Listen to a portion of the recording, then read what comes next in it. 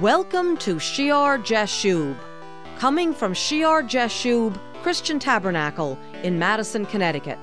I'm Patty Scalzo, and today we will be continuing the Heavenly Authority series, a Through the Bible study taught by my husband, Pastor Greg Scalzo. We are in the book of 1 Samuel, chapter 15, in the section where King Saul spares Agag, king of the Amorites. When we left off, Pastor had read the famous prophecy of Samuel in verse 22. Has the Lord as great delight in burnt offerings and sacrifices as in obeying the voice of the Lord? Behold, to obey is better than sacrifice, and to heed than the fat of rams. Here now, let's rejoin Pastor Greg.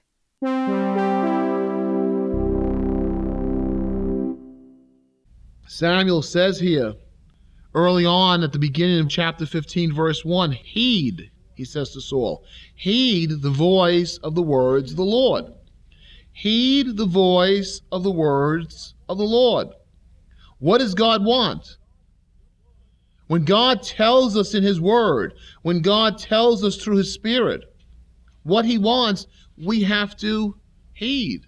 We should always double check. We should always be mature-minded. But once we know what God wants, does Jesus want people born again? Yes, it's in the scriptures. And if you don't believe the scriptures, why do all that religious duty? Except that it makes you feel good, as it made Saul feel good that out of the plunder that they should never have taken, they were going to offer a few sacrifices to the Lord. Maybe. When Samuel comes there, they got to because they're called on it. But it looks good, sounds good, feels good. To obey God is better than sacrifice. All the going to church, all the novenas, all the prayer wheels, all the religious duties, if we don't listen to God, we can have a plan even to read the Bible.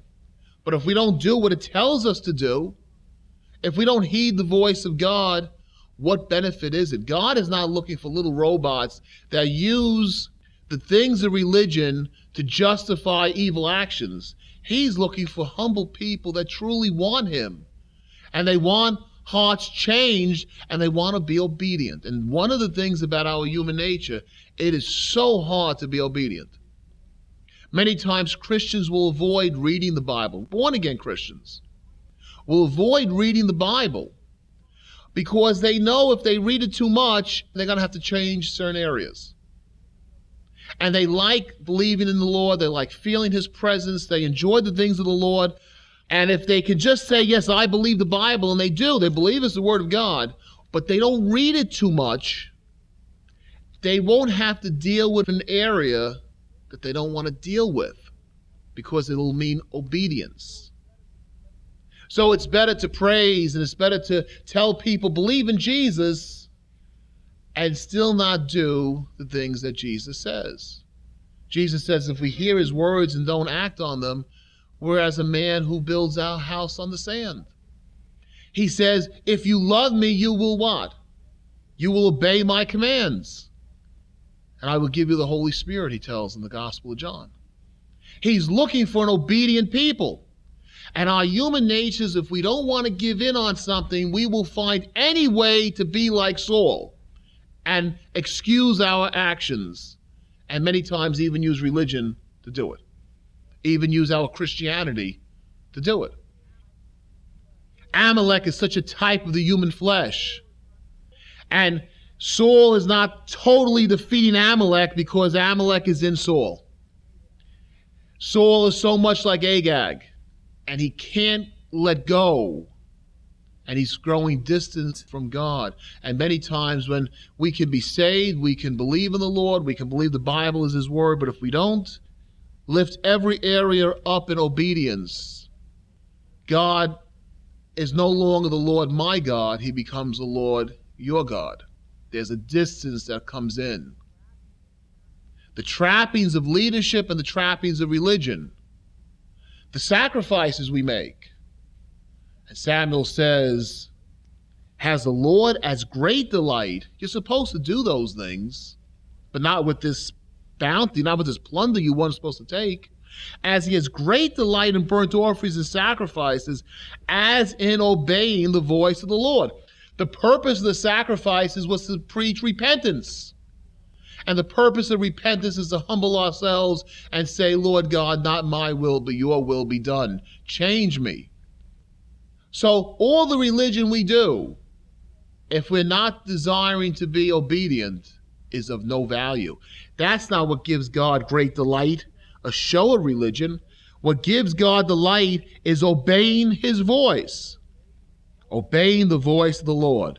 Behold, to obey is better than sacrifice, and to heed than the fat of rams. You know, there are those that will steal legally or illegally. They'll put people in terrible situations because of their greed, and then write a big check to a church and feel, look what I've done. They may even have their name up in a plaque to show they've dedicated some room or done some great service for the church. Does God delight in that? Rather, he would want them to heed his voice. You can't tithe on iniquity. You can't give offerings or for unlawfulness. This is an unlawful act. So an offering from it is not going to please the Lord. But many times even a born-again Christian will use so much of our energies or our finances for the things of God and excuse the things we don't do by saying, yeah, but I'm doing that. I'm giving that time. I'm doing that service. So certainly that should cover over just this one area here that I just don't want to heed. To obey is better than sacrifice, and to heed than the fat of rams. It's so difficult to heed and to obey. You say, well, but Saul did conquer most of the Amalekites. He did most of the job. Isn't that good enough? Everyone's imperfect. Everyone's frail. He's being a little stubborn. Can't God give him some slack? For rebellion is as the sin of witchcraft, and stubbornness as iniquity and idolatry. Now, we're not like those idolaters. We're not like the pagans who know not God. And we're not like those people that are covered with iniquity and all those vile sins. But Samuel says under the anointing of the Holy Spirit, and stubbornness is as iniquity and idolatry. Did you ever equate, has anyone ever said that to be stubborn is as bad as being immoral, heathenistic? Stubbornness to God blocks out his voice, blocks out his presence. And you know what happens? What seems like it's not too big a deal, that area that we won't let him work in. When we're stubborn in that area, it starts on a road that can lead to idolatry and witchcraft. Where is Saul going to wind up? With the witch of Endor, right? Because when we push God out, he's the one that can keep us righteous. He's the one that keeps us just. He's the one that gives us the ability to hear his word, to yield to his word. If we say no, with the free will he gives us, we say no. Don't change me. Leave that area alone. The devil will use that area to bring about gross sin, even if we're not in gross sin right now.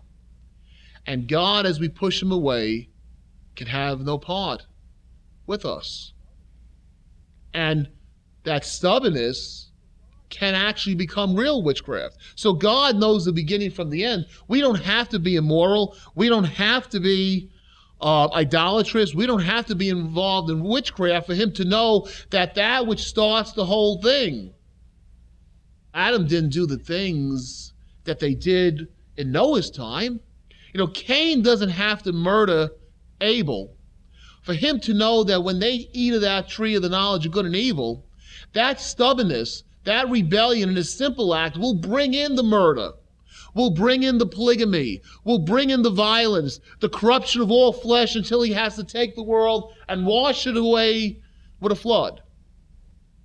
No, Adam didn't do the things that they did in Noah's time. There wasn't even the opportunity for it. But the attitude, the motivation, that stubborn rebellion will lead to all the rest. How many people they see, those in the world that are in terrible situations, generations upon generations of sin have brought them into a horrible place, taking man made in the image of God and bringing us into primitive situations, barbaric, terrible conditions, people doing things that are unspeakable, and say, well, we're not like them. And not understand that the very stubbornness that we exhibit toward God in our families now, the things that we don't want to hear God's voice in right now, give it a few generations, we could become just like them. It's not a matter of our sacrifices of what we look like we're doing. It's obeying and heeding the voice of God and getting that rebellion out. Because, Adam, one sin of rebellion can lead to murder and gross sin and violence until the world has to be washed away with a flood. Saul is not committing witchcraft, but Saul will commit witchcraft. Stubbornness is a sin. That's why Jesus, when he saw their unfaithfulness and stubbornness, he said, you perverse generation. He called it perversion. Stubbornness is as iniquity and idolatry. Rebellion is as the sin of witchcraft. And because you have rejected the word of the Lord, the word of the Lord, every one of us needs a double check. In society, we have double checks in some degree. If you're married, your spouse many times a double check. We tend to go one way and our spouses pull us back in to go a different way and vice versa. A child is corralled by a good parent to not go too far this way or that way. There are laws that govern society. If you do something really bad, you can wind up in jail. If you act a certain way, you can lose your job. So there are confines that just happen by interaction. But the main thing that teaches us what's right, not just out of fear, but out of a love for what's right, is the Word of God. God's Word is holy and pure. And if we don't have the Word of God as a foundation, as an anchor, as a compass, we're not really checked. We can go off on any tangent, anything of our emotions, our minds, our stubbornness. We can justify as Saul is justifying here. It's so important to be founded on the Word, and there's a woe to those who reject the Word of God. He says, because you have rejected the Word of the Lord, He also has rejected you for being king. As always, we would greatly enjoy hearing from you. Our address is Shear Jashub, P.O. Box 518, Branford, Connecticut 06405. Though our P.O. Box is in Branford, our Sunday service is at the Memorial Hall on Meeting House Lane in Madison, Connecticut.